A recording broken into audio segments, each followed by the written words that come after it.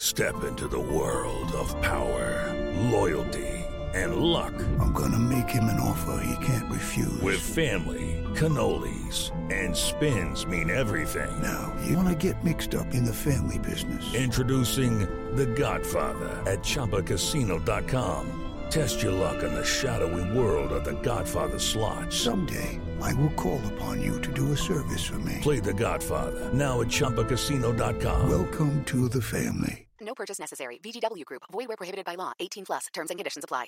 Hello. This is Hey Dude Shoes. This is an ad. But not for your ears. For your feet. Are they listening? Good. Hey Dude Shoes are the squishiest, airiest, lightest go-to shoes you'll ever have the pleasure of introducing your toes to. So light, a butterfly could steal them. So soft, kittens seethe with jealousy. So cushy, your hands will curse your feet for all the love and attention. Toes, you've hit the jackpot of comfy. Hey Dude, good to go to. Mary redeemed a $50,000 cash prize playing Chumba Casino online. I was only playing for fun, so winning was a dream come true. Chumba Casino is America's favorite free online social casino. You too could have the chance to win life-changing cash prizes.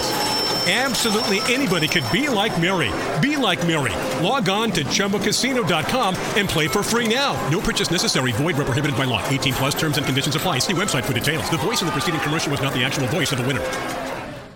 This podcast is sponsored by BetterHelp Online Therapy. People don't always realize that physical symptoms like headaches, teeth grinding, and even digestive issues can be indicators of stress. And let's not forget about doom scrolling, sleeping too little, sleeping too much, undereating, and overeating. Okay, so the copy here says to talk about my experience with stress. Oh boy, do you have an hour? Where do I begin? Work, bills, life, family. I could go on for a very long time. And I actually do, though, in therapy, which is so helpful for me so I can manage, deal, and get through it. Stress shows up in all kinds of ways. And in a world that's telling you to do more, sleep less, and grind all the time, here's your reminder to take care of yourself, do less, and maybe try some therapy. BetterHelp is customized online therapy that offers video, phone, and even live chat sessions with your therapist, so you don't have to see anyone on camera if you don't wanna. It's more affordable than in-person therapy. Give it a try and see if online therapy can help lower your stress. This podcast is sponsored by BetterHelp, and Fruit Loop Serial Killers of Color listeners get 10% off their first month at BetterHelp.com/fruit. That's BetterHelp.com/fruit.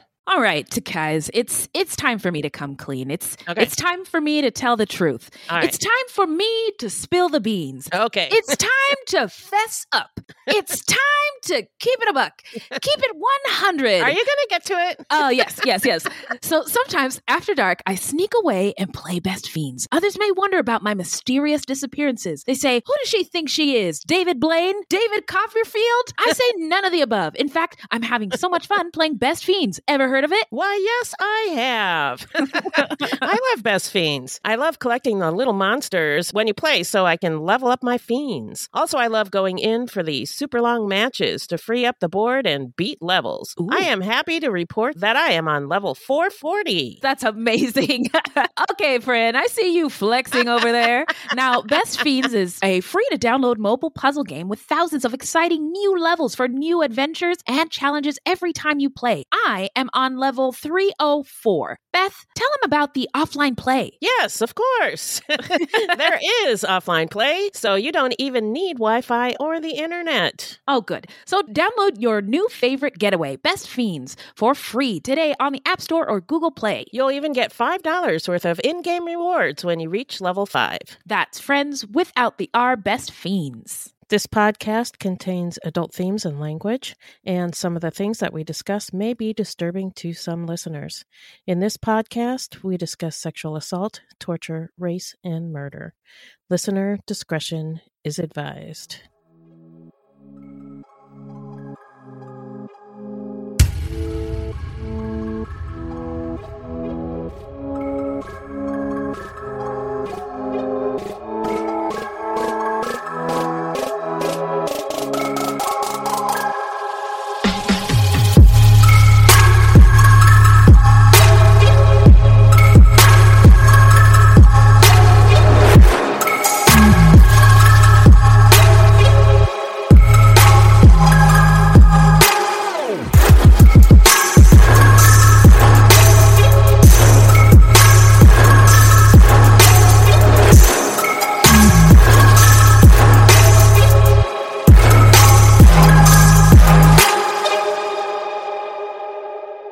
Well, hello everybody, and welcome to Fruit Loops Season 2, Episode 12. We still out here.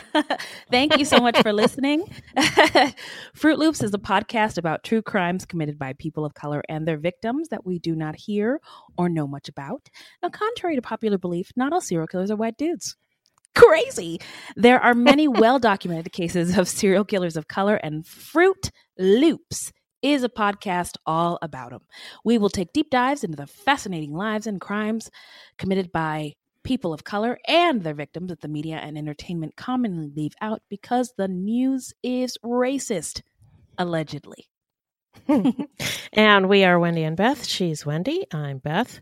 We're not journalists, investigators, or psychologists. Just a couple of gals interested in true crime. Also, the opinions expressed in this podcast are just that, our opinions.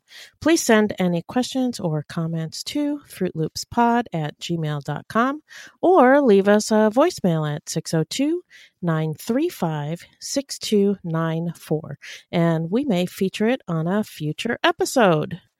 Also, our website is fruitloopspod.com, our Facebook page is Fruit Loops Pod, and our discussion group is Fruit Loops Pod Discussion on Facebook.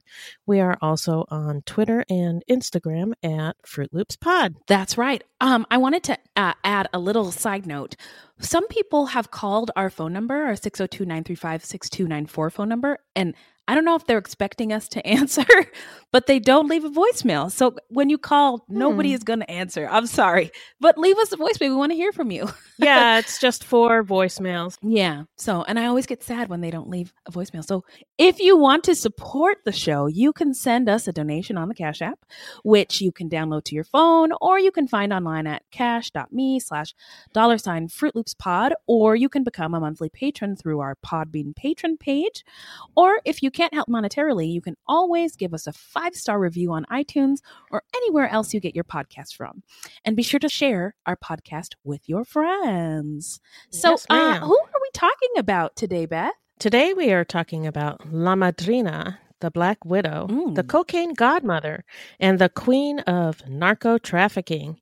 She was a Colombian drug lord of the Medellin cartel and a pioneer in the Miami-based cocaine drug trade and underworld during the 1950s all the way into the early 2000s. Is that true, 1950s? Well, that's when she started her crime stuff. Okay. I mean, crime stuff, like sex work and stuff. So Right. that's how I took that. Okay. So it has been estimated that she was responsible for more than 200 murders while transporting cocaine from Colombia to New York, Miami, and Southern California. She was shot and killed on September 3rd, 2012, at the age of 69, and her name was Griselda Blanco. I just want to call this Latinx woman a pioneer. Smuggling cocaine in your bra. She killed 3 of her husbands and invented an assassination via motorcycle. Get this woman a statue already. So, how you doing? I'm doing much better. I finally went in to see the doctor because I wasn't getting better. And I got prescribed some antibiotics and I'm on the mend. Awesome. I am glad that you're finally doing better because I was concerned. You were sick for so long. I know. And it probably didn't help that you had to go to work and stuff. You're covering for everybody. And that you pissed really, me off. I know. It pissed me off too. You really needed to be resting at home in your bed on medication, watching true crime documentaries the entire time. I know. I'm glad you are on the mend. So hallelujah. Yeah, it was the antibiotics that finally did it. And I slept for like 11 hours Friday night. Awesome. That's so good to hear. Things are looking up already. Hey, thanks 2019. Well, I am also good.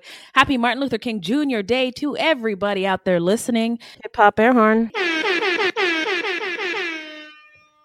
So, my neighbors across the street, we partied with them last night. They are from Long Beach. I love love partying with these. They're Mexican, and they are just so much fun. It was their son's 9th birthday.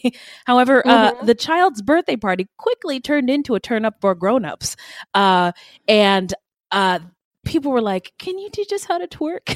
And I was like, "Yeah, I guess so." So I was giving twerking lessons to the moms and the grandmas who were in attendance to the party.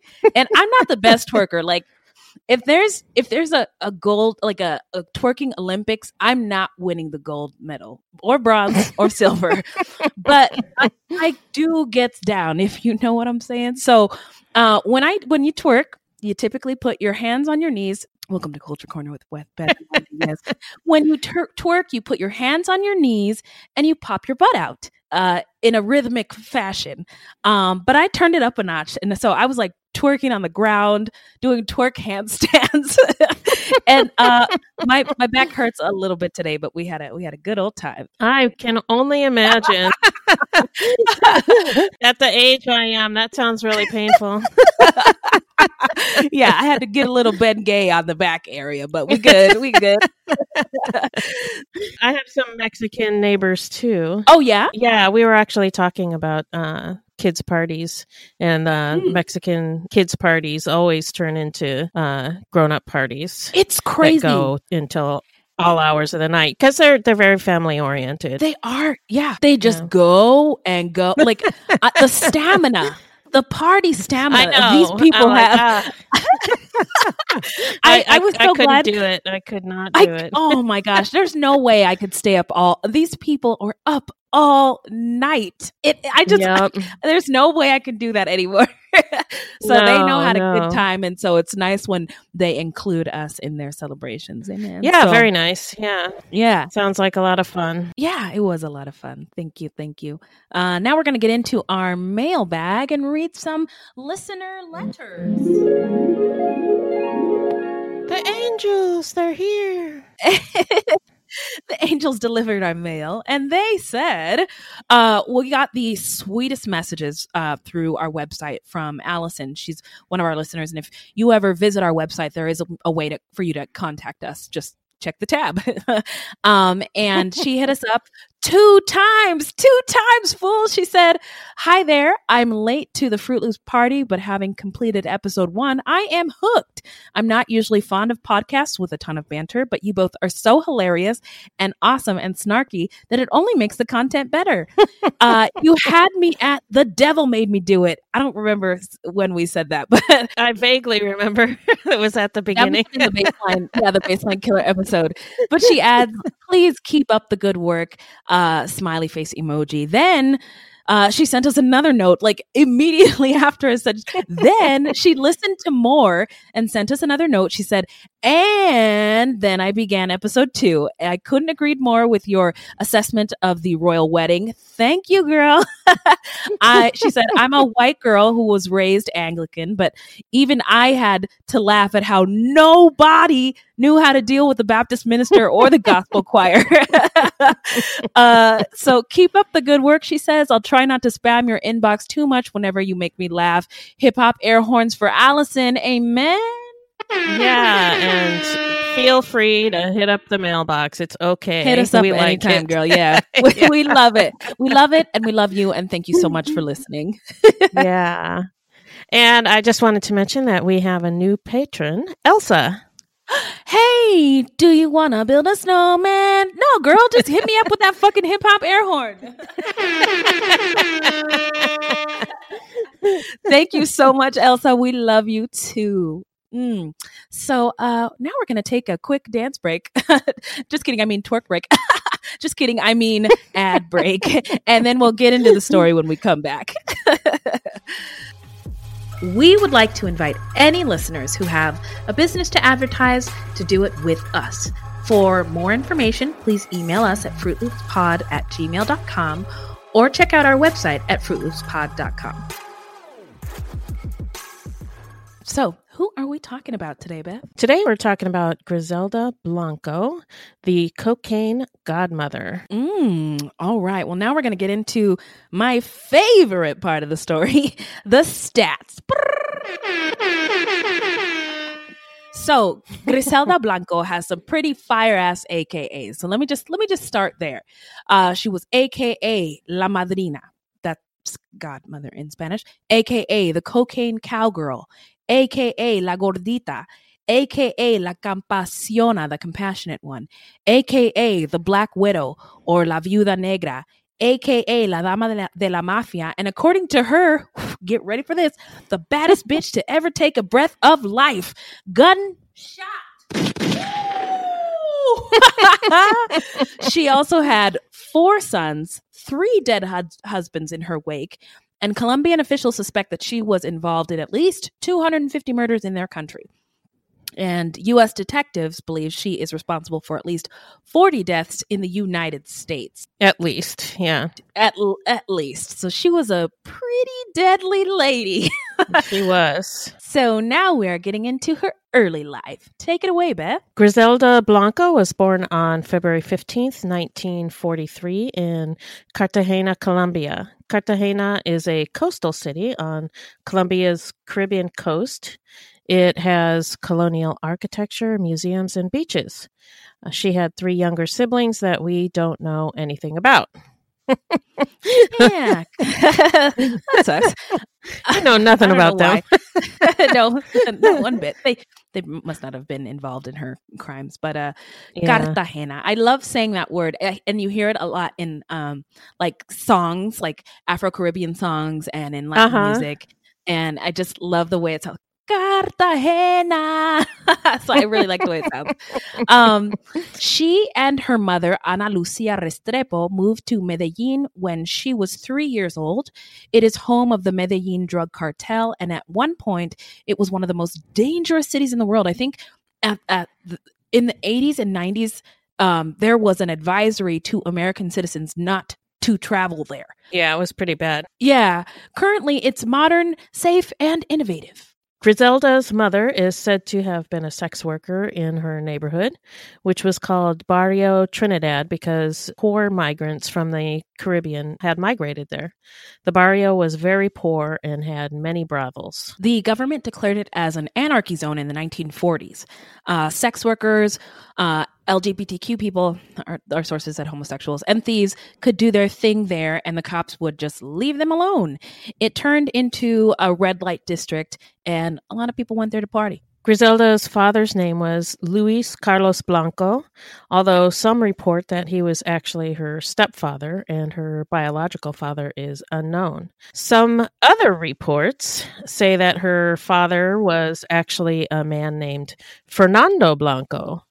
But in any case, Luis Blanco worked as a taxi driver, but he was not present in Griselda's life. At the time, Medellin was a hotbed for organized crime. So Medellin is located on the country's north coast, and the area around Medellin was colonized. Some sources said founded by, but to that I say fuck you, by a Spanish dude. And the Spaniards would encourage the indigenous people to chew the coca leaves to maintain their obedience and continue more colonizing. Griselda grew up during La Valencia, the violence. La Valencia was a 10-year civil war in Colombia from 1948 to 1958 between the Colombian Conservative Party and the Colombian Liberal Party, fought mainly in the countryside. Kids like Griselda encountered dead bodies on a daily basis and would sometimes bury the bodies for fun or just to pass the time. Hey, Griselda, what are you doing today after school? Oh, you want to go bury some bodies with me? Okay. There's some bodies over there. Let's do it. Yeah. I mean, obviously that's horrifying. It's horrible and traumatic. We're just laughing because we're it's just so horrible. We're laughing because it's horrible. Yeah, we don't have any choice. What are we gonna do? Break down and cry on this podcast? No, not till the end anyway. It didn't take long for Blanco to begin living a life of crime. Blanco's former lover, Charles Cosby, recounted that he told her that when she was 11, Blanco allegedly kidnapped, attempted to ransom, and eventually shot a child from an upscale flatland neighborhood near her own neighborhood. She allegedly shot him between the eyes. We will find that she embellished the truth and let rumors grow to maintain her mystery and people's fear of her and power. She was also alleged to have been a pickpocket and a sex worker. Griselda's mother, Ana Lucia Restrepo, was an abusive alcoholic. At some point during her childhood, Griselda left her mother's home and turned to the streets. She either ran away, some sources said to flee sexual abuse from her mother's boyfriend, or she was kicked out. In any case, she turned to petty crime to survive, and it's alleged that she also turned to sex work, although Griselda has always denied this. Right. Also, I heard in one source that her mom pimped her out before she ran away. So yeah, I heard that too. There's that. Griselda's first husband, Carlos Trujillo, was nicknamed Pestañas, which is Spanish for eyelashes, because it was a prominent feature of his, I guess. He was a gallafardo of the 1950s, and it's Mexican slang actually for cool guy. Although this is Colombia, so I don't know how the slang traveled, but don't quote. That could be in just something I heard in one source. She married him when she was 15 or 16, and they had 3 children together. Dixon, Uber. Now this drove me fucking nuts. It's because I get all my sources from documentaries, podcasts. I like to listen and watch, and then I go to the text to get more information. And all of these damn white people were pronouncing it like the car service. It's not Uber. It's Uber, cocksuckers. And anyway, her other son was named Osvaldo. She observed and learned from her husband's business in fabricating immigration documents and smuggling people into the United States. Trujillo introduced Griselda to her future husband, Alberto Bravo. Bravo was a drug trafficker for an infamous drug cartel in Medellin. After Trujillo passed away, reportedly from cirrhosis, Griselda married Bravo in 1971 and was introduced to the cocaine business. There are rumors that Griselda had her first husband, Trujillo, killed after a business dispute, but nothing was ever proven, and it may be one of Griselda's embellishments. Let's see here. In the early 1970s, Bravo and Blanco moved to Queens, New York. The couple allegedly began making millions of dollars thanks to their connections in Colombia. They were putting their Cuban competitors out of business and controlled a large share of the market.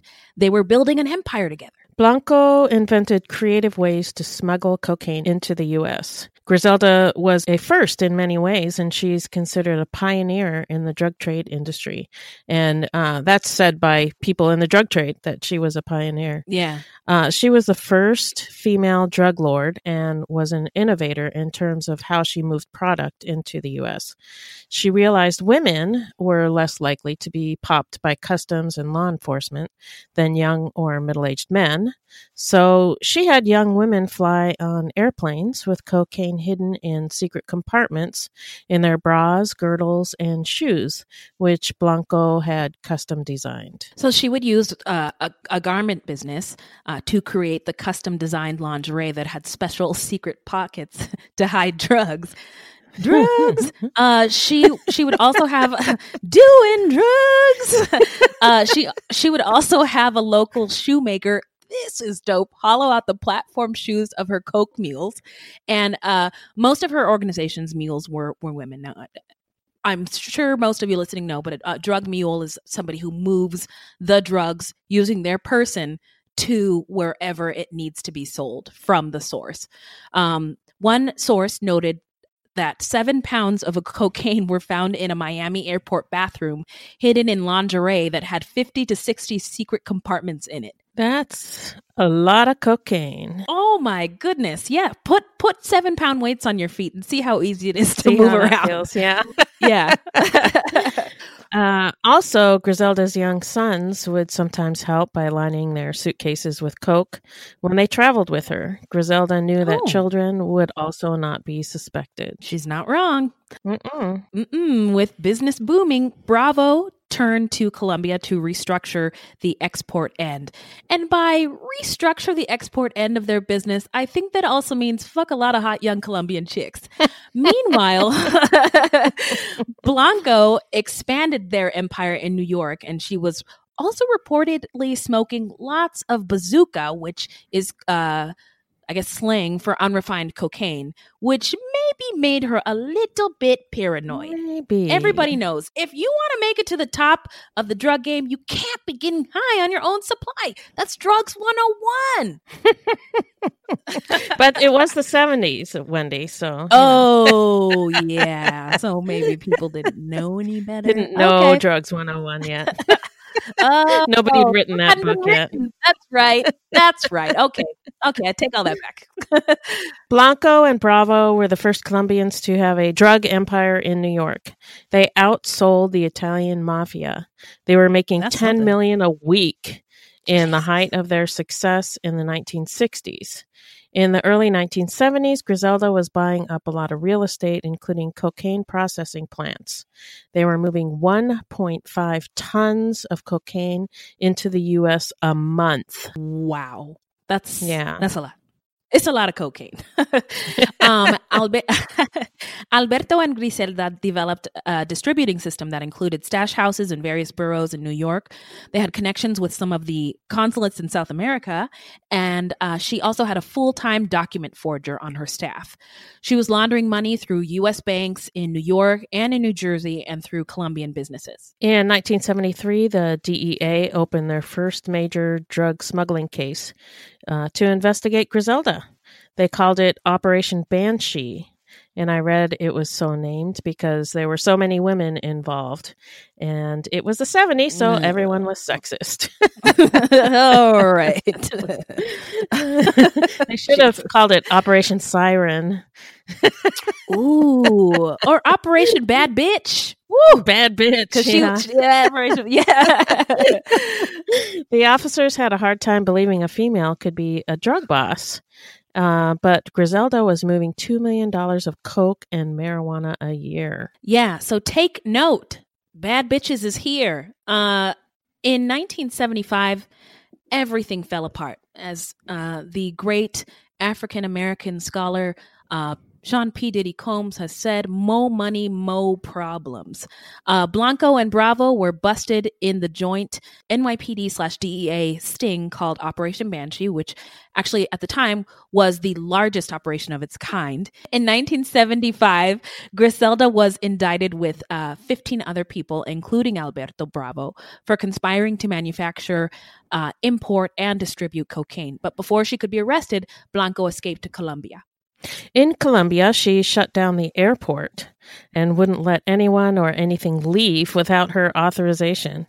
This kept her rivals from getting their product in or out of Medellin. Griselda's business, grandiosity, and paranoia grew. She began calling herself La Madrina, the godmother. And it makes sense. I mean, she was employing a lot of people. She was making a lot of money. In her mind, she had taking care of a lot of people.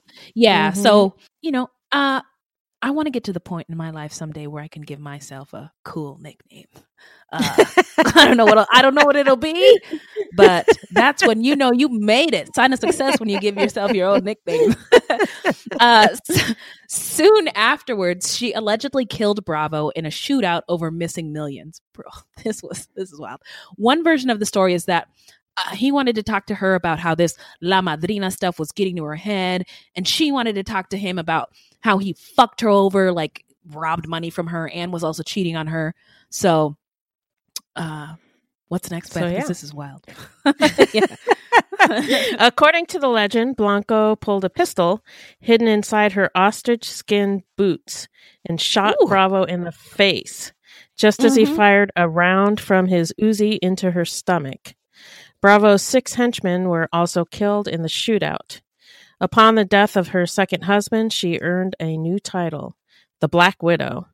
More importantly to Blanco, she was now in full control of her drug empire. So she got shot with Bravo's Uzi. Then she grabbed his Uzi and she shot the 6 henchmen. Yeah. And I mean, the badassedness of this is just incredible to me. It's so juicy.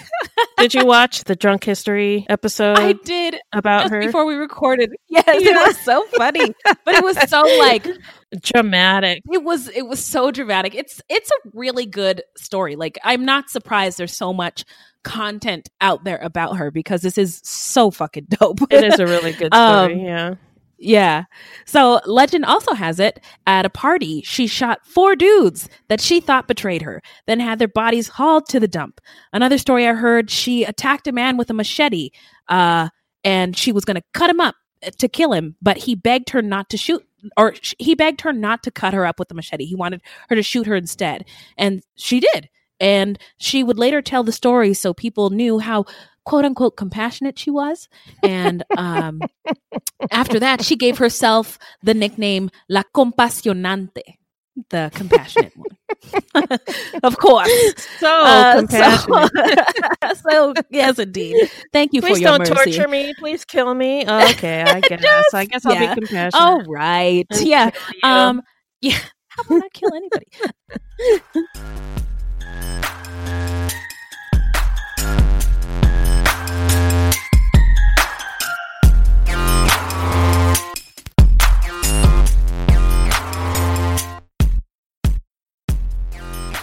So now we're going to get into the setting. Take it away, Beth. The setting is Miami, Florida in the 1970s and 80s. Before this time, Miami was known as a sort of sleepy retirement community. There were lots of old people, very few police, a lot less tall buildings, lots of Art Deco, and also lots of pot. Lots of the pot. The weed. The weed. That scares white men in government so much. Coke was a rare exotic drug until Griselda Blanco came on the scene. So by the late 1970s, Colombia was producing 3/4 of the world's cocaine supply. And by 1980, it was estimated that 70% of all cocaine entered through South Florida, bringing about $20 billion a year. That's a lot of money. Yeah. And 70% of all cocaine, that's crazy. That is insane. And from 1979 to 1984, South Florida turned into a war zone. This drug-related violence became known as the Cocaine Cowboy Wars. Miami became the murder capital of the United States. The drug wars contributed to the rise of the murder rates. In 1979, there were 349 murders. In 1980, there were 573 murders. And in 1981, there were 621 murders. Way to go, Grizz. Not only was Blanco involved in the trade, but she played a huge role in the cocaine cowboy wars that plagued Miami. Between the years of 1981 and 1983, the homicide rate in Miami jumped to record levels. So now we're going to bounce into the timeline. So what do you got for us, Beth? Blanco moved to Miami with a mission. Business was booming, and she knew she needed to take part in it.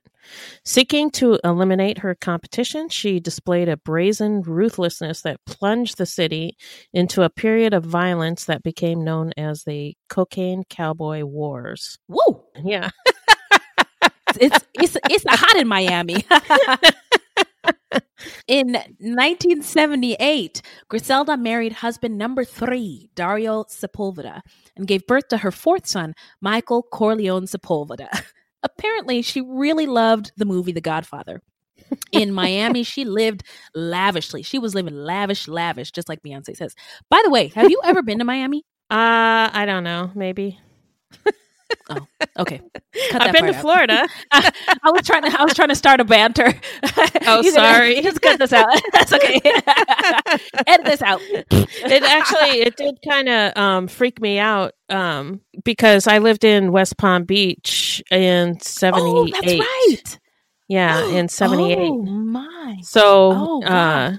yeah, I saw West Palm Beach mentioned a few times, and Palm Beach mentioned in some of the stories. Mm-hmm. I was like, holy shit.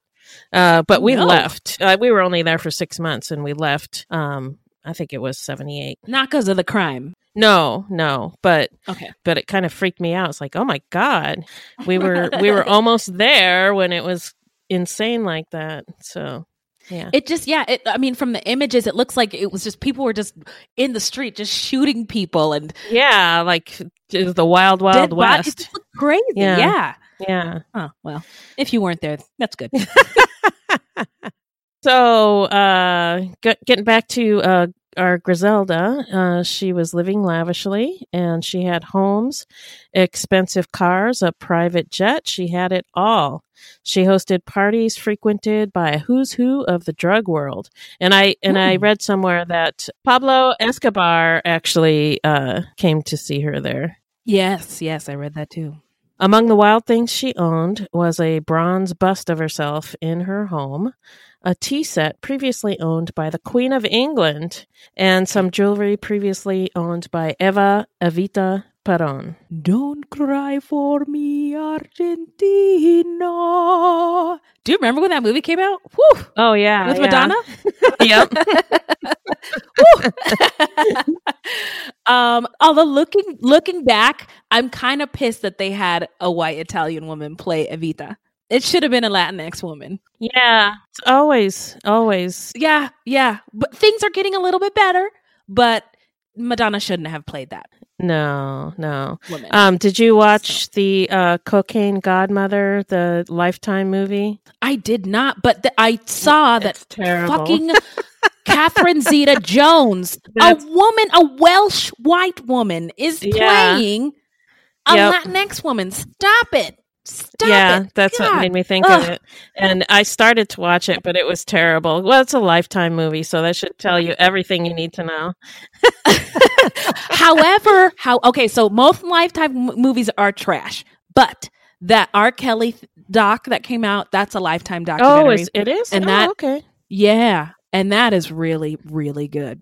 That is really well done. So maybe they just shouldn't have white people working on it at Lifetime and just have people of color put out dope ass content, and that will help everything. Dope and people of color and LGBTQ people will fix everything. So on July 11th, 1979, several of Blanco's hitmen killed a rival drug dealer at the Crown Liquor Store in Dadeland Shopping Mall. And then the hitmen chased the liquor store employees throughout the whole goddamn mall with guns blazing. Luckily, they only wounded them. They didn't kill them, but it was certainly a spectacle, and the news was there. I mean, people, everybody realized, oh shit, it was a big deal. The hitman had arrived in an armored delivery van with "Happy Time Complete Party Supply" emblazoned on the side. Hey, can I get your phone number? My kid's birthday's coming up. They abandoned that van in the parking lot when they ran, chasing people, and it was discovered by the police. And the police dubbed it the War Wagon because its sides were covered by 1/4-inch steel with gun ports cut into them. I can't believe they just left it there. I know. I mean, I don't know. The War Wagon was also filled with weapons, machine guns, M1 rifles, shotguns, automatic pistols, and thousands of rounds of ammunition. It was at this point that the Miami-Dade police realized that what they were up against. Yeah. Uh-oh. Yeah. Oh, shit. Oh, boy. The dead men were Herman Jimenez Paneso, 35, a key player in one of the 5 Colombian narcotics rings then operating in the United States, and his 22-year-old bodyguard, Juan Carlos Hernandez. According to Sergeant Al Singleton of the Miami-Dade Police Department, the bodies looked like Swiss cheese. Except, blood oozing out of Swiss. If blood, blood oozed out of Swiss cheese. Exactly like that. Then it would look like exactly like that. Totes my goats. The Dadeland murders were put Miami on the cover of Time magazine. They caught the attention of the DEA, and it gave Miami the reputation of being like Dodge City, which I don't know anything about. You can tell me after. Although, according to Edna Buchanan, who was a crime reporter of the Miami Herald at the time, Miami was not like Dodge City because Dodge City was never so violent. What is Dodge City? Dodge City is just a town in Kansas, I believe. And it was known for being really violent during the Wild Wild West. Oh, that doesn't sound very interesting. Next. That's kind of like Tombstone, that kind of, when The pizza? The laws were... I don't know anything about the Wild West. I don't fucks with it. Black people don't care about... know anything I don't. about the... You don't care about the Wild West? No, I don't. I don't give a shit about the Wild West. Get the fuck out of here with your Wild West. If I could find one fuck to give about the Wild West, I still wouldn't give it to you. All right, moving on. Sorry. Okay, Tombstone and Dodge City. Got it. Okay, got it. Check and check. Blanco's most trusted hitman was Jorge Rivi Ayala. I'm going to give you a hip-hop air horn, Beth. I'm doing my best with my white accent. You did great. You did great. No, but I appreciate you really trying, because on all the other sources that I used in my research, none of those fuckos were trying. So, I shouldn't call them fuckos. Oh, that's not nice. Anyway, they weren't trying, but you are, so I appreciate it. None of those folks. Yeah. Folks, yeah. Rivi was a former car thief and a wild racist. He was. Well, we'll tell you. I know. Ayala recounted that when Blanco ordered a hit, it meant that everyone in the vicinity was to be killed. Innocent bystanders, women, and children. Blanco did not care. She was merciless. If you did not pay on time, you and your family were eliminated. If she did not want to pay you, you were assassinated. If she perceived that you slighted her, you were murdered. So here's where we get into how she pioneered things. She invented a method of assassination called motorcycle drive-by. Two men would ride on a motorcycle with the passenger carrying a sawed-off shotgun or automatic weapon. When the victim was spotted on the street, the motorcycle would veer toward him and he would be blown away by the gunman. The motorcycle would then roar off before anybody could react, and it didn't matter if there were innocent bystanders or not. They were just considered collateral damage. The hitmen were then able to escape quickly on the motorcycle. It's said that she invented this method because once some hitmen were trying to escape in a car and they got stuck in traffic. Oh no. And were therefore found and arrested. Fuck. Shit. But motorcycles can skirt traffic. They can go in and out. They can take off. So they're better for that, for the quick getaways. I'd say that's good if you're on a motorcycle. Not good if you're a motorist in a vehicle around a motorcycle like that.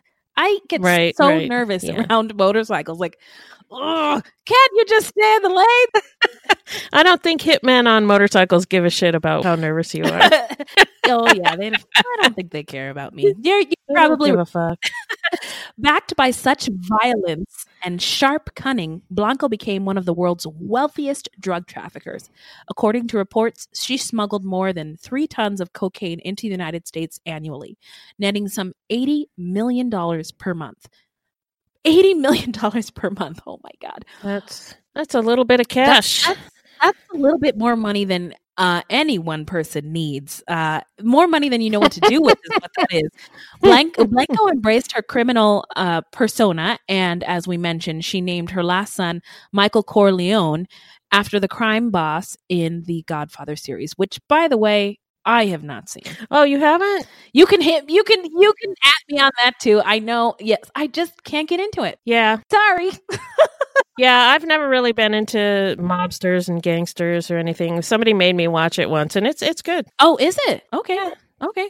The first one. I don't know about the rest of them. Yeah, because I only watched the first one. So. Oh, okay. Well, I'll just take your word for it. Okay. So Blanco's favored hitman, Rivi Ayala, was a willing killer for Blanco, but he drew the line with children. In one case, he stopped his team from killing the young kids of a husband and wife they had just killed. The godmother had ordered a hit of the entire family, including the 3 young children, because the husband owed her money. Now a word from our sponsor, BetterHelp.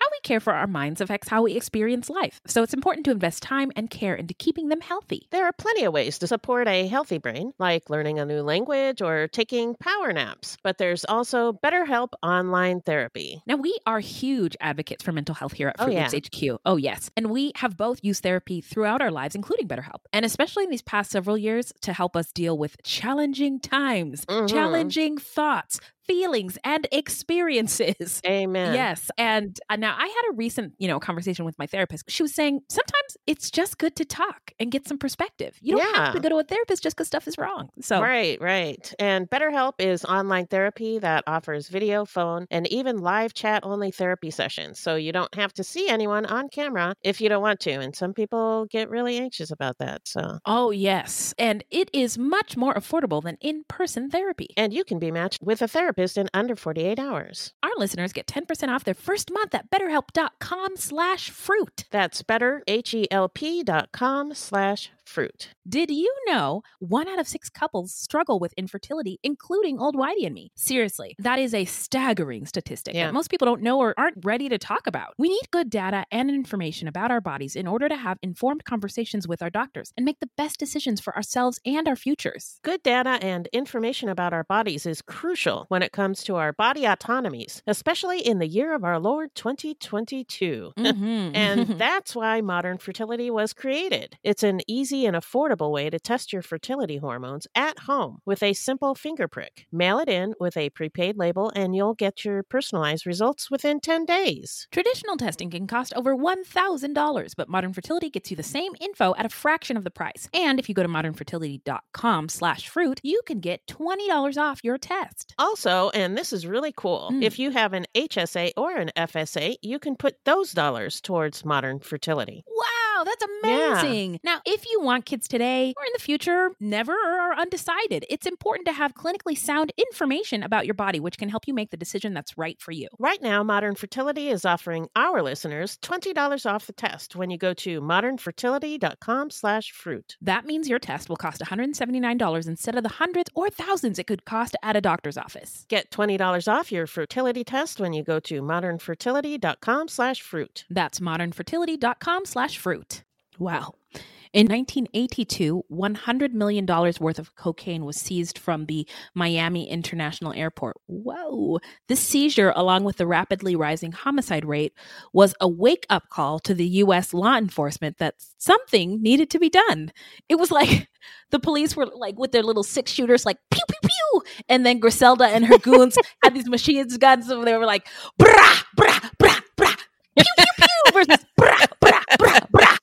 So they were no match. Yeah, they were not prepared for that.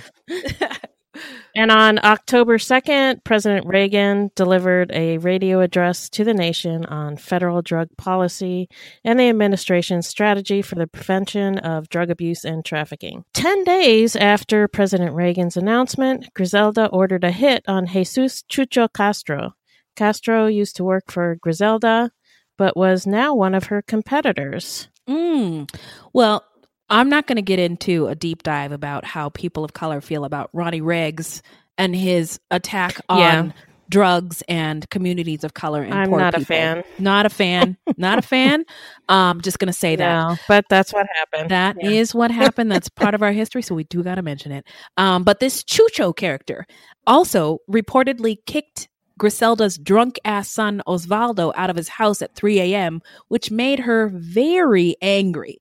So Rivi Ayala followed Castro after Castro, or Chucho, left his home in his car, and Ayala pulled up next to Castro Chucho and began shooting. And Chucho kicked his seat back, and he stepped on the gas to drive away, and Ayala shot his son twice in the head.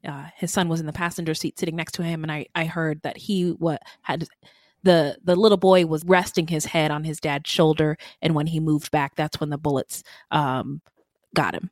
So kind of a sad story. Yeah, and Ayala didn't know that there was a child in the car, or that's the story anyway, but he was killed, the baby. Yeah.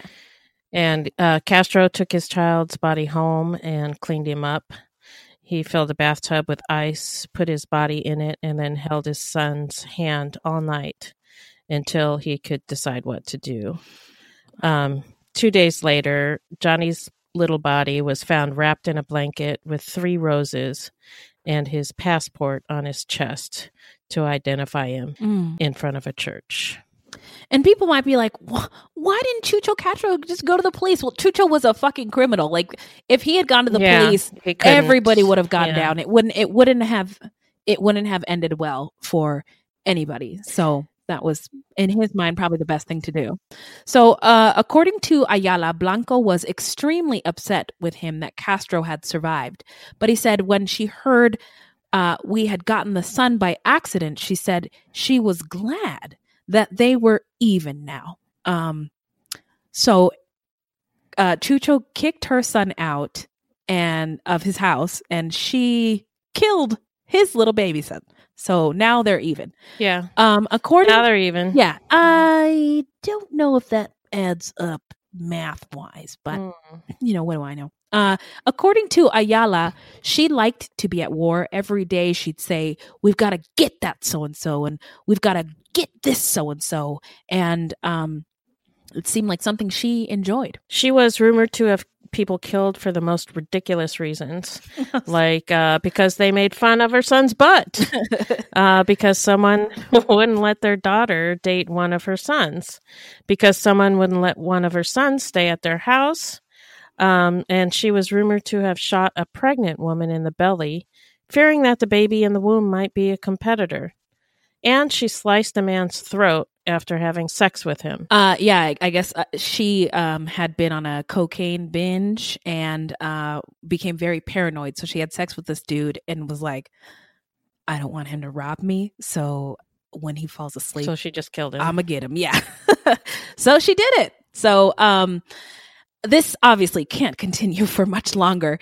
Then in late 1983, Blanco's third husband was in the firing line. Blanco and Sepulveda were in the middle of a divorce when Sepulveda kidnapped their son. What? Michael Corleone, who she adored. And he took the little boy to Colombia. Blanco allegedly had hitmen dressed as policemen gun him down while her horrified 5-year-old son watched. Yeah, it's terrible. That is very terrible. So she got her son back, but the assassination of Sepulveda initiated a war with his brother Paco. For Blanco, it was just a problem to solve. But some of Blanco's former supporters took Paco's side, including an important supplier. That is not good for Miss Blanco. Mm-mm. Despite the burgeoning number of thugs wanting to kill her, she escalated the violence even further when she had drug supplier Marta Ochoa killed. Blanco did not want to pay the $1.8 million that she owed her new supplier.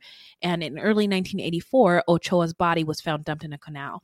And I had to kind of look up Ochoa. She's part of the Medellin cartel, but a different wing of it. Yeah, the Ochoas were pretty important. Yes. Yeah. There you go. In the cartel. And it's crazy that she killed her because, well, not only because she killed her because she owed her money.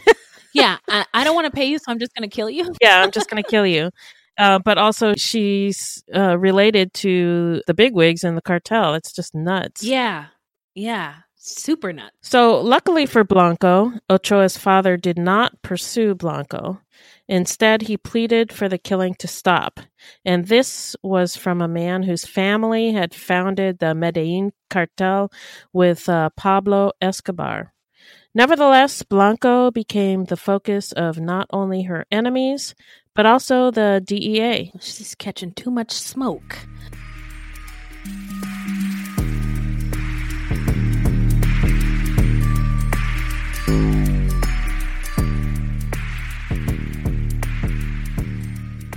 Get ready for your starring role in a thrilling adventure full of hidden clues, immersive scenes, danger, and romance. That's right. It's June's Journey, and you play June Parker, an amateur detective investigating a series of mysteries. Ooh, you'll put your powers of observation to the test, sharpen your sleuthing skills, find objects, and claim rewards. The visuals are fire. It's like a party for your eyeballs. As you play this thrilling adventure full of hidden clues, immersive scenes with danger and romance in full force. Whether you're craving a good mystery or just need to get away for a while, June's Journey is the perfect game for you. It really is a sweet escape. I like to play when I need a mental pick-me-up. There is a detective in all of us. Find your inner detective. Download June's Journey free today on the Apple App Store or Google Play. Now we're going to get into the investigation, arrest, and trial. So, in early 1984, the heat got to be too much for Blanco, and she moved to California. There, she laid low, avoiding both Bravo's family and the DEA. But the DEA moved in on Blanco, and she was arrested in February of 1985 at the age of 42. While in prison in California, she struck up a relationship with small-time black cocaine dealer Charles Cosby. Hey. He visited her. That was too easy. He visited her about once a week in prison, and they would like have sex in this multi-purpose room in the visitor center at the prison. Blanco would pay off the prison guards $1,500 every time he visited her, so they would look the other way and they could talk and have sex and whatever. But Cosby, being the young, handsome, and eventually rich man that Blanco made him, eventually started seeing someone else. And Blanco found out about this, and she tried to have him killed from prison. Not surprising. Nope. Yeah. Blanco was taken to New York to face the 1975 drug charges. Found guilty in 1985, she received the maximum sentence of 15 years in prison, though she reportedly continued to run her empire while incarcerated. So at some point, officials looked to press additional charges against Blanco, who was implicated in more than 200 murders. In 1994, after Ravi Ayala agreed to testify against her, Blanco was charged with 3 murders, including the fatal shooting of the 2-year-old Johnny Castro, who was killed during a failed attempt to kill his father.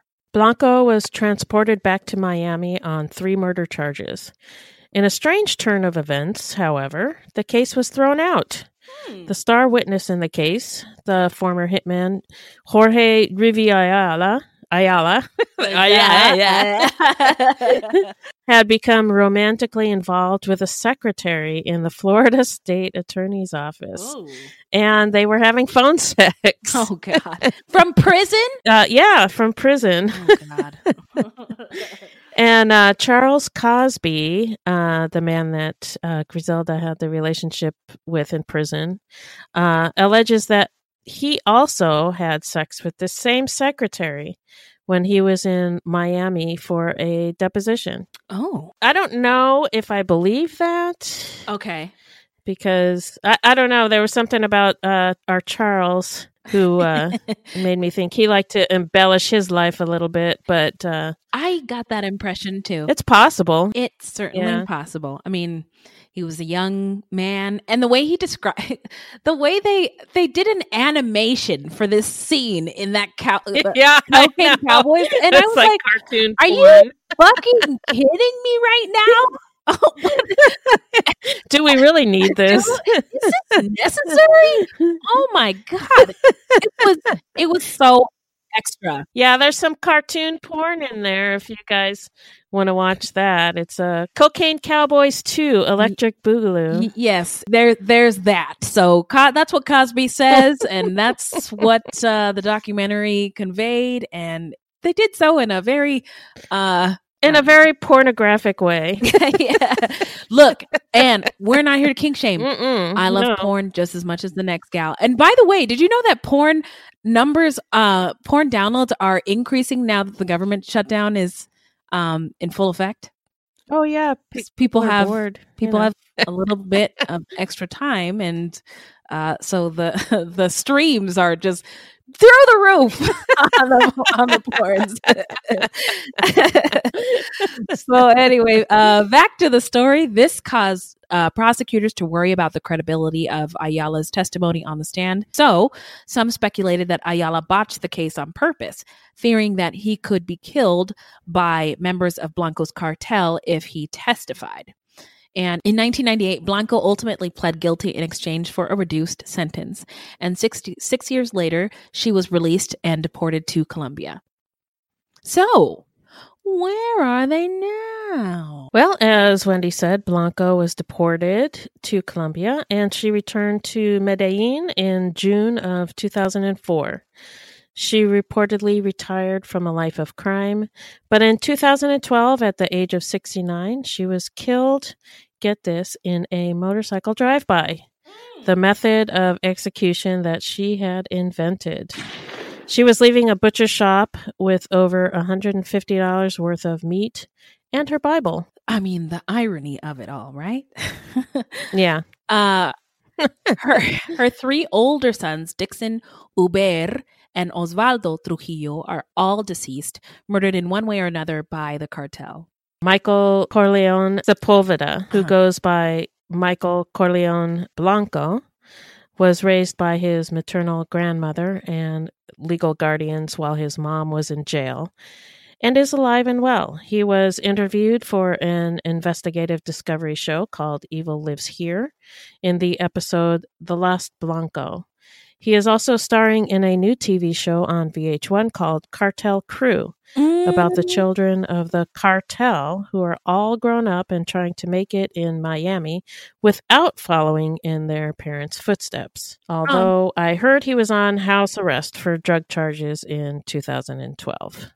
Have you heard about this? Any of these programs? Have you watched any of them? The Cartel Crew or Evil Eyes? I watched Evil Lives Here. Oh, I watched that episode, The Last Blanco. It was really good. oh, I haven't watched Cartel Crew. It's brand new. It's like just out this year. I looked that up, but I haven't watched it.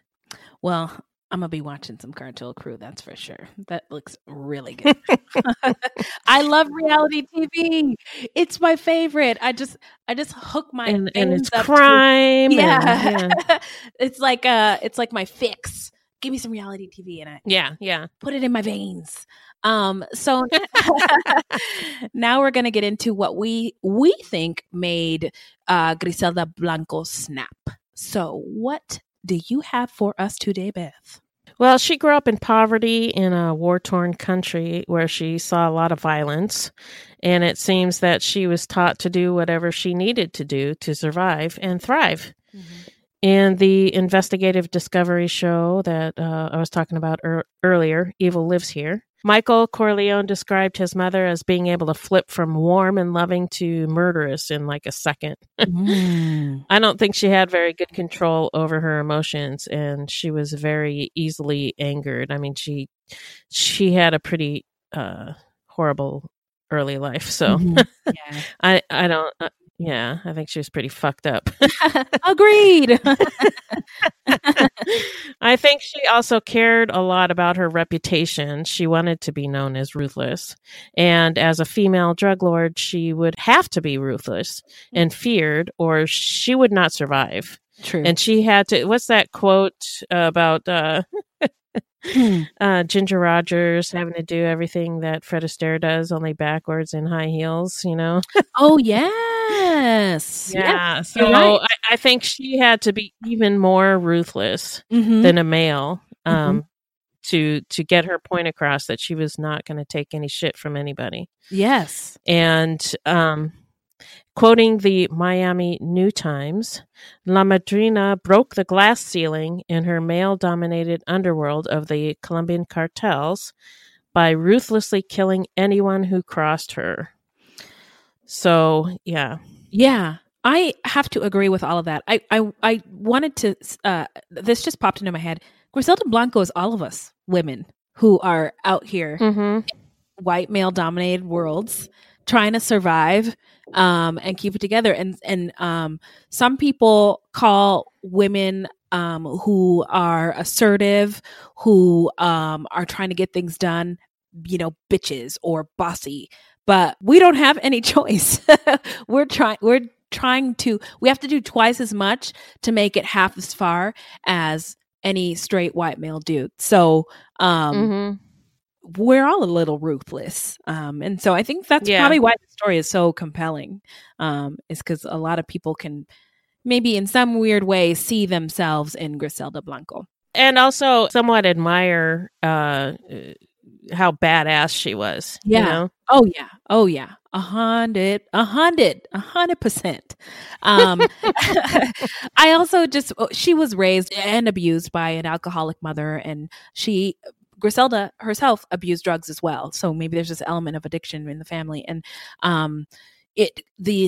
her drug use contributed to her paranoia and her erratic behavior and her ruthlessness. Let's just be honest. So that's what I think made her snap is the drugs and the background. The drugs. The drugs, doing drugs. My baby out here doing drugs. So now we're going to get into our takeaways, what we thought about the story, what we came away with. So I kind of gave you a little bit of taste of what I thought, but I've said in the past, there is not one country in Latin America without Black people, but I didn't realize how Griselda and members of her organization did not like Black people. Rivi flat out said he didn't like Black people in the 80s and he do not like them now. I had to rewind that part. Like, this dude said that on camera. Yeah, but keep in mind, Wendy, he's a hitman. Okay. Not not the best guy not the on most the planet. upstanding citizen. Okay, fair enough. Looking at him, you would never know. He doesn't look like a thug. And I think that's part of why when he said that about how he doesn't like Black people was so startling. You noticed it too? Were you startled by it too? Yeah. Okay. I just wasn't sure if I was the only one watching it thinking like, huh? Wait, I was, it was very like my equilibrium was off. I had to keep reminding myself that he's a hitman because he doesn't look like a thug. Mm-hmm. He's got kind of a boyish charm. He's got a baby face. Mm-hmm. You know, he just does not handsome. look like. I'll tell you that. Very handsome. Yeah. Very handsome.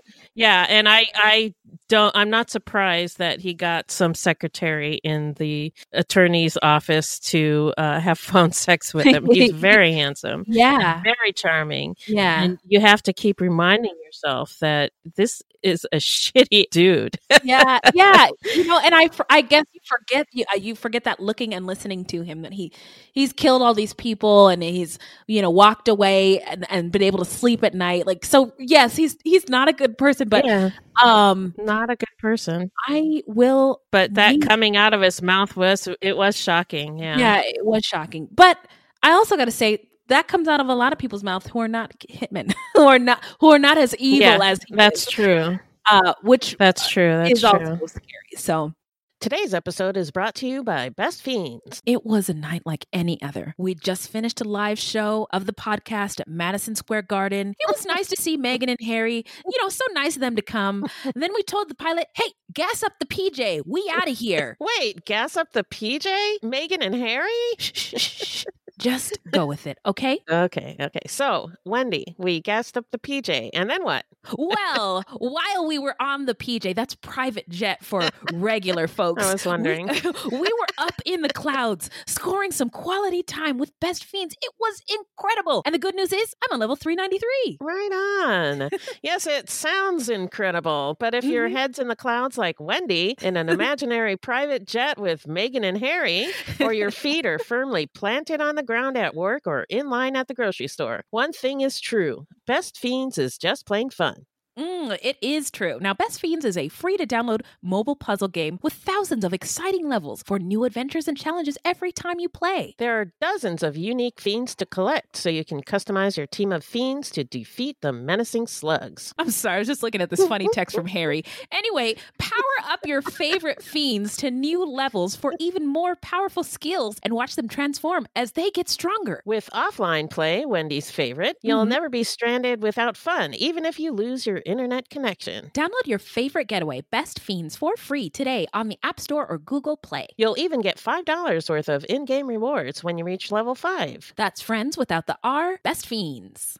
Did you know 1 out of 6 couples struggle with infertility, including old Whitey and me? Seriously, that is a staggering statistic that most people don't know or aren't ready to talk about. We need good data and information about our bodies in order to have informed conversations with our doctors and make the best decisions for ourselves and our futures. Good data and information about our bodies is crucial when it comes to our body autonomies, especially in the year of our Lord 2022. And that's why Modern Fertility was created. It's an easy and affordable way to test your fertility hormones at home with a simple finger prick. Mail it in with a prepaid label and you'll get your personalized results within 10 days. Traditional testing can cost over $1,000, but Modern Fertility gets you the same info at a fraction of the price. And if you go to modernfertility.com/fruit, you can get $20 off your test. Also, and this is really cool, if you have an HSA or an FSA, you can put those dollars towards Modern Fertility. Wow, that's amazing. Yeah. Now, if you want kids today or in the future, never or are undecided, it's important to have clinically sound information about your body, which can help you make the decision that's right for you. Right now, Modern Fertility is offering our listeners $20 off the test when you go to modernfertility.com/fruit. That means your test will cost $179 instead of the hundreds or thousands it could cost at a doctor's office. Get $20 off your fertility test when you go to modernfertility.com/fruit. That's modernfertility.com/fruit.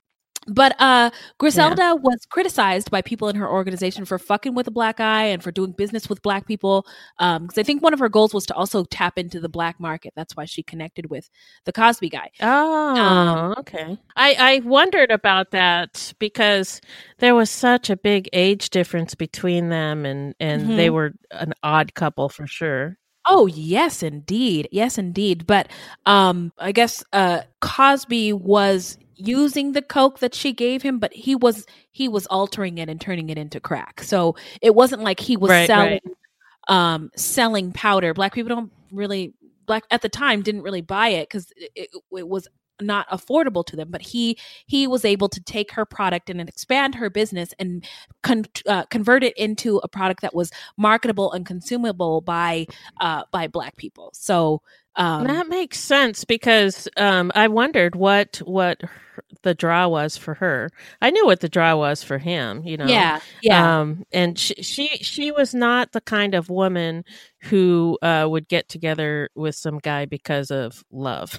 No, I don't think so either. I also, oh my God, I feel really bad for saying this, but she didn't strike me as like this beautiful, attractive woman. Like maybe there was some allure to her. Yeah, she didn't seem like a seductress. She seemed very she had her eyes on the prize, and if that meant trying to seduce you in any sort of way to get to that prize, like she didn't really care about what was in the way. She just really right.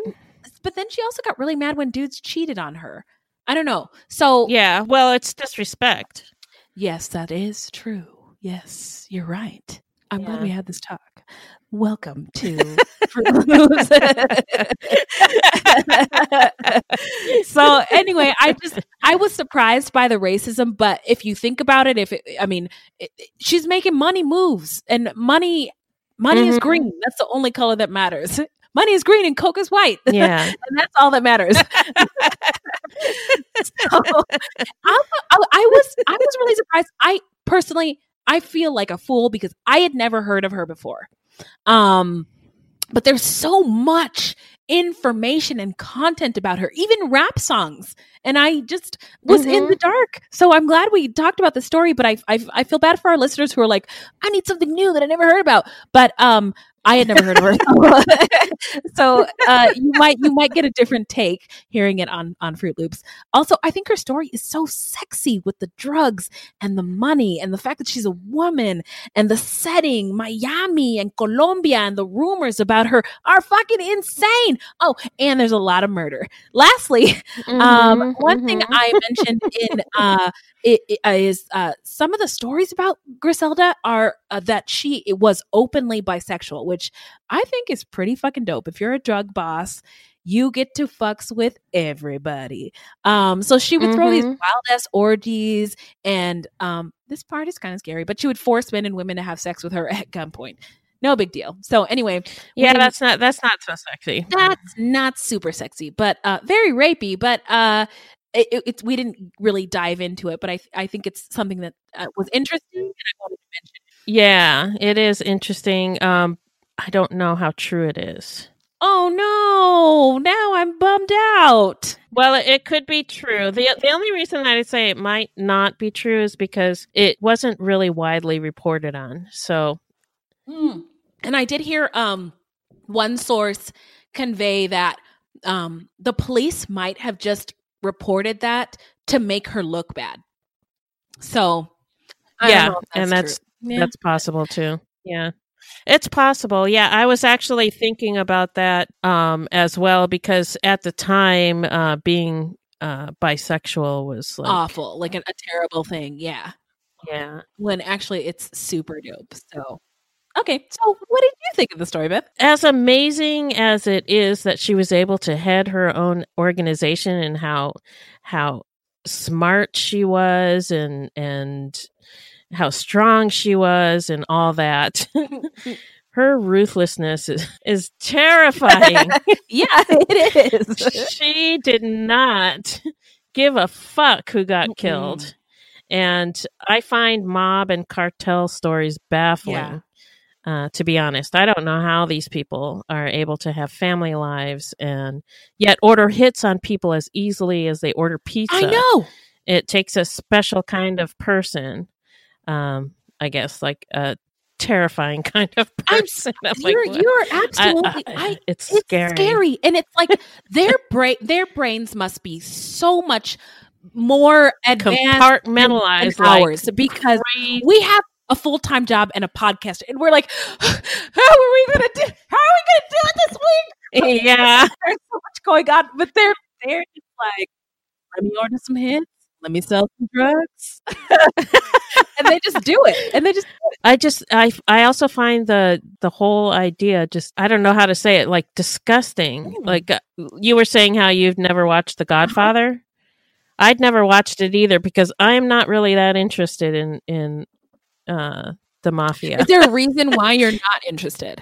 I don't know. I've thought about it before. I'm not really sure. Those people just disgust me. And it's not, I mean, serial killers should disgust me too, but I'm fascinated. So I can't, there's no explanation. I don't know. I read something interesting today about why people, I was looking for how not to get murder tips, and Huffington Post had an article about why people like serial killer stories so much. And it's because we're afraid of the monster that's inside us.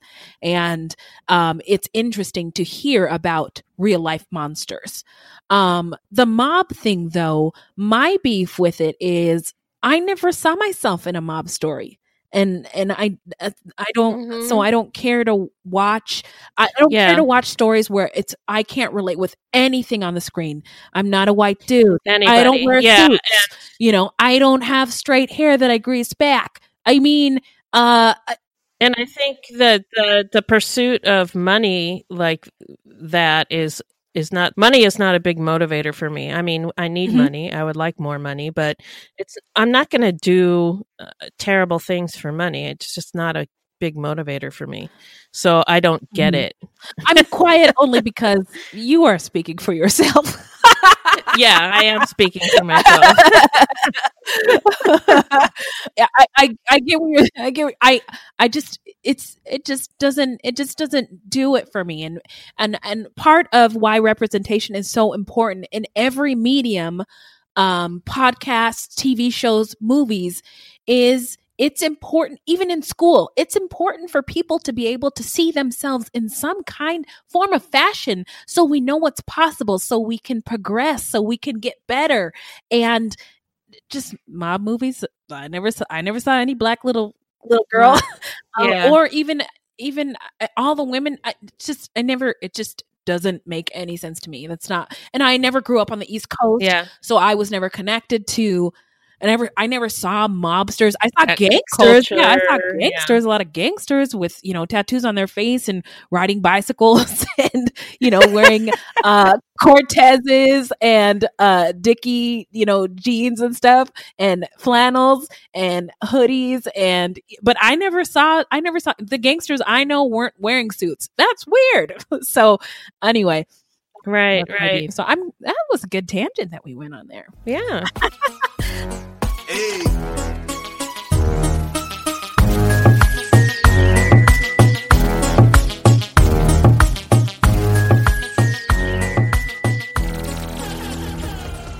So, if you love true crime and you don't want to die, here's a tip for you. I moved my shoulders on that one. I could tell there was something different going on. Oh, I hope the listeners could hear too. This segment is not intended to be victim blaming. We thought of this segment because I read somewhere that a lot of people listen to true crime because they want to know what they can do to be safer. But in my mind, this is not meant to blame the victims. It's just learning from other people's mistakes. Sometimes we have no suggestions for a particular episode and we'll just offer up generic tips. So here's what I got. This is not fire. So it's just more common sense. This is where my mind went after researching this story and doing this episode. So avoid putting yourself in danger. Maintain sobriety. Don't get too faded. Probably best to avoid the illegal drug trade. Have some goddamn sense and be cautious when you are alone. Head on a swivel, as we always say. And if you see two dudes on a motorcycle coming towards you, get out of there. That's really funny because I did actually think about this today. Seriously? Yeah. I went grocery shopping and I heard a motorcycle coming as I was crossing the street to the store. And I whipped my head around, checked to make sure there was only one dude on that. Who's there? Well, one dude, then you don't have to worry. Don't have to worry. Oh, man. So I wanted to add, look, we got a lot of new listeners lately. We're around 20,000 downloads. So thank you, people who are listening to the show and sharing it with your friends. But we were thinking, since we've got some new listeners and old listeners, share your tips with us on how you stay not getting schmurdered. You know how to get at us. So use the hashtag how not to get schmurdered or hashtag how not to get murdered. And either one. Either one. I thought they were both fun. Share them with us and we'll put them on the show. So now we're going to get into some serial killer and crime news. Take it away, Beth. So a 14-year-old boy was killed by a Tempe police officer last week. Tempe police officer, I'm going to say John, sounds right, responded to a report of a suspicious car, possibly used in a burglary, parked in an alleyway in a residential area north of Baseline Road and east of 48th Street. Mm-hmm. The moments leading up to the shooting were captured on Officer Jean's body camera, which was worn on his chest. Officials declined to provide the officer's first name, citing safety concerns. However, the police department did release his photograph. And did you see it? I didn't see the photograph. I just saw the picture of the boy. He is a person of color. Oh, no. So... Okay. Yeah. That complicates things. Yeah. So in the video, in the body cam, Jean steps out of his patrol car and walks to a large trash can. He stands behind it as someone who family members have identified as the boy, Antonio Arce, can be seen moving inside a gray pickup truck parked in the alley. The officer points his gun as Arce steps out of the truck. He calls out, "Hey," to the boy before speaking into his radio. Arce then runs down the alley away from Jean as the officer demands to see his hands. Arce does not appear to turn around before Jean fires at him twice, striking him once near the shoulder blades, and as he chases him down the alley, the other bullet strikes a wall. He's got a handgun, Jean says into the radio. He's got a handgun. Police later determined he was carrying an airsoft gun. Fuck. Photos provided by the department showed the gun still had the orange tip used to indicate that the weapon wasn't lethal. Jean has been placed on administrative leave during the ongoing investigation. Well, And I do not understand why he shot this kid as he's running away. I don't know if that's standard. Well, but I think he was running away. He was running away. His back. He wasn't threatening the officer in any way. No, I think so. This might be a controversial take, which I understand. Black and brown lives matter, right? That's the movement. Once Black and brown lives matter, then it will be true and fact that in America all lives matter. Yeah. But until then, they don't. Right. And the blue, the police, that color supersedes whatever color the officer might be.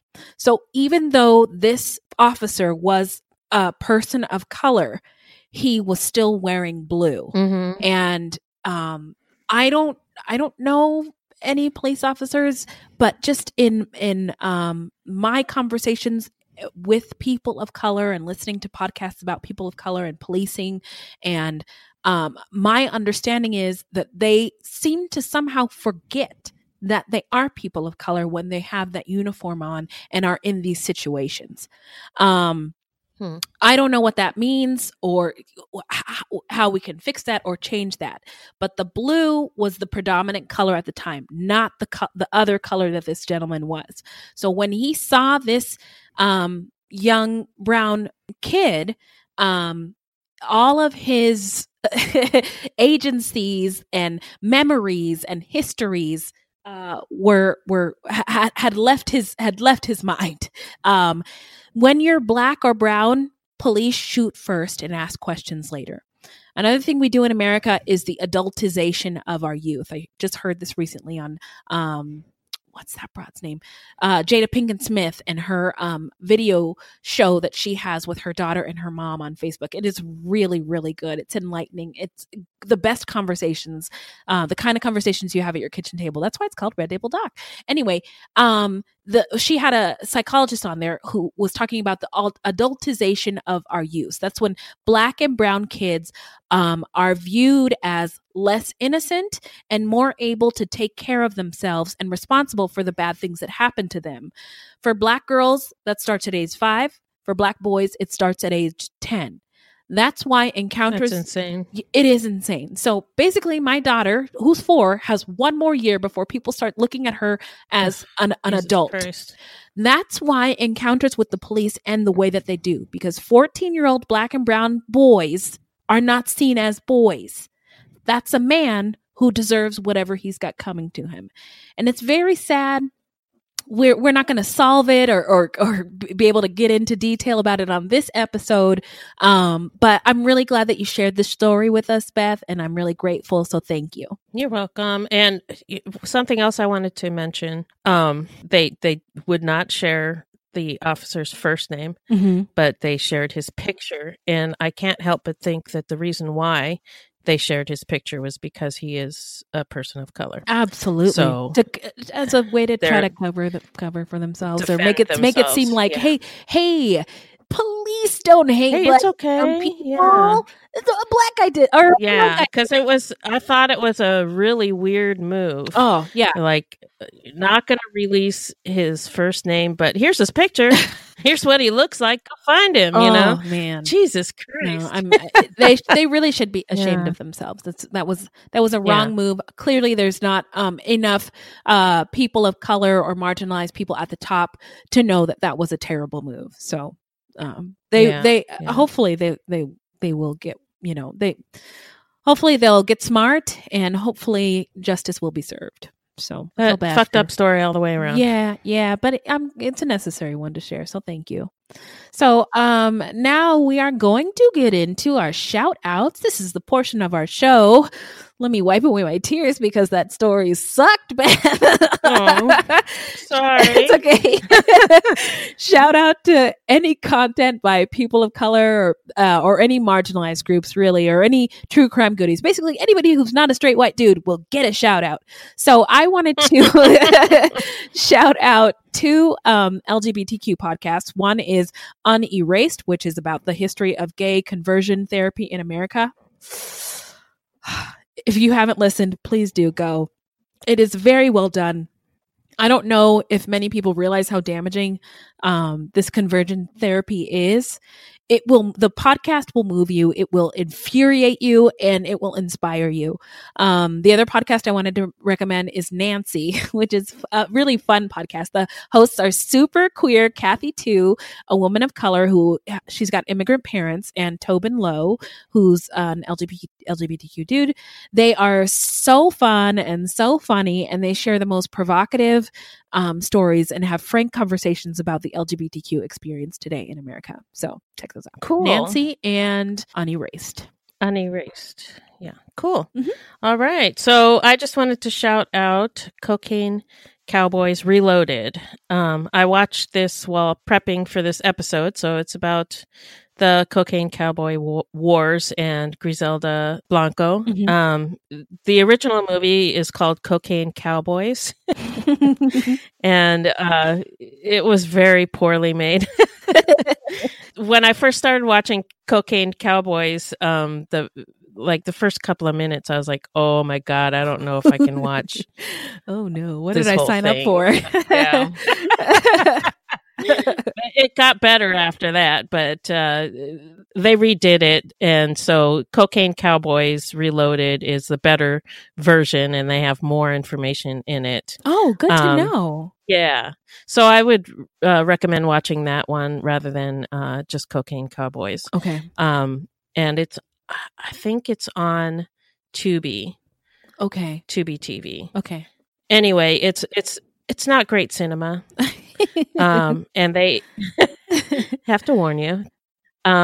And they interview some shady, awful people, mm-hmm. as we were talking about earlier. And there are quite a few racist remarks made and probably some covert racism. Oh, boy. But the information about the Cocaine Cowboy Wars and Griselda Blanco is absolutely fascinating.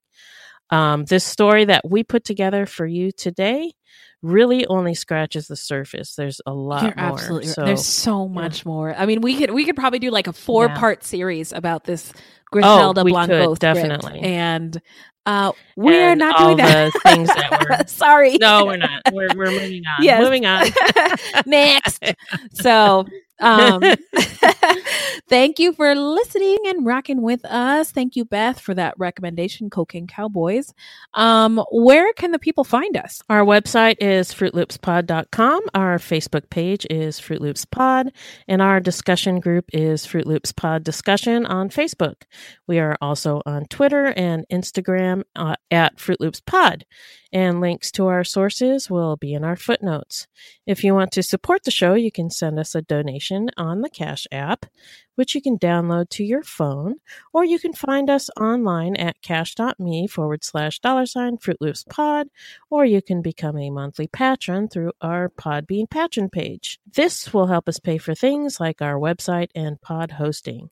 There's no minimum and no commitment. Even $1 would help. That's right. This is a weekly podcast, and new episodes drop every Thursday. So until next time, look alive, guys. It's crazy out there.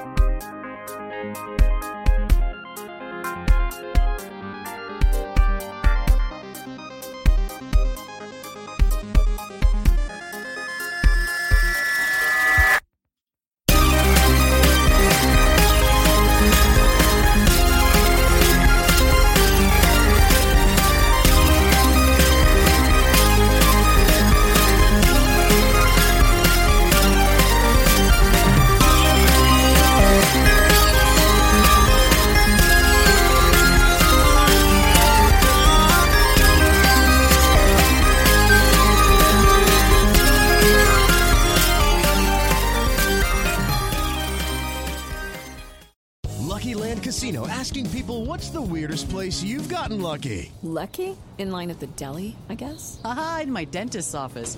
More than once, actually. Do I have to say? Yes, you do. In the car before my kids' PTA meeting. Really? Yes. Excuse me, what's the weirdest place you've gotten lucky? I never win and tell. Well, there you have it. You can get lucky anywhere, playing at LuckyLandSlots.com. Play for free right now. Are you feeling lucky? No purchase necessary. Void where prohibited by law. 18 plus. Terms and conditions apply. See website for details.